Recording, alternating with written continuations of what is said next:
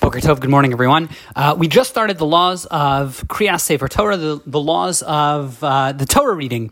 Now, just as an aside or an introduction, there is a chakira, there's somewhat of a debate, the nature of the responsibility of hearing the Torah reading. Is it a chiyuv, is it a responsibility / obligation on every individual, or is it just one of these types of things that's more of a communal obligation, meaning every individual doesn't have a hard chiyuv, a hard obligation to hear the Torah reading. It's more that the community must make sure that the congregation has Torah reading. This is one of these things that, it's a little beyond the scope of this group. It's a bit of a chakira, it's a bit of a debate amongst the achronim.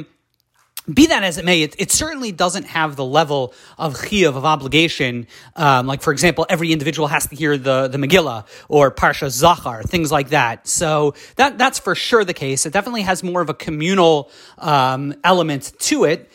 Just how far the chiyuv goes for each individual, well, that's a matter for discussion. But clearly, it's certainly something that has a chiyuv on the congregation. That is for sure true. And because of that, we find the halacha and Sif Beis that it's an interesting thing. In bitlu Shabbos achas, the Ramah tells us, if for whatever reason on a Shabbos, the congregation is not able to hear Torah reading, so the halacha is l'Shabbos haba, the next week, Koronos Parsha and Parsha Shaychalos Shabbos.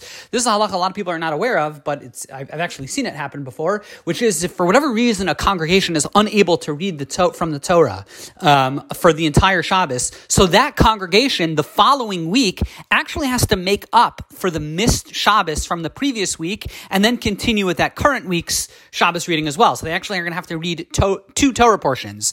Now, if an individual, if one person misses Torah reading, so certainly we don't go ahead and read the Torah, the entire Torah portion of the previous week.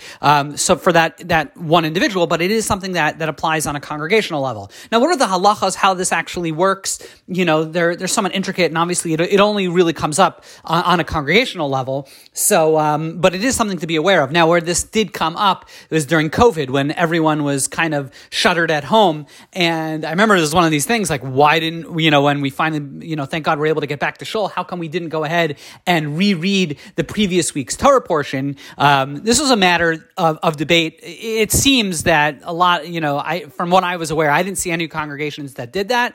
I'm not 100% sure why not. Like, it is a beferish halacha. It's a very real halacha that a congregation that misses Torah reading, needs to make it up. So I'm not sure exactly why we didn't do it during COVID, but my sense was that, congregations did not make up the Torah reading. I guess if anyone is aware or has heard of any congregations around the world, around the country, that actually, the first week that they were back in shul, actually went ahead and made up previous Torah readings, I'm very, very curious. So please let me know. Everyone have a wonderful day.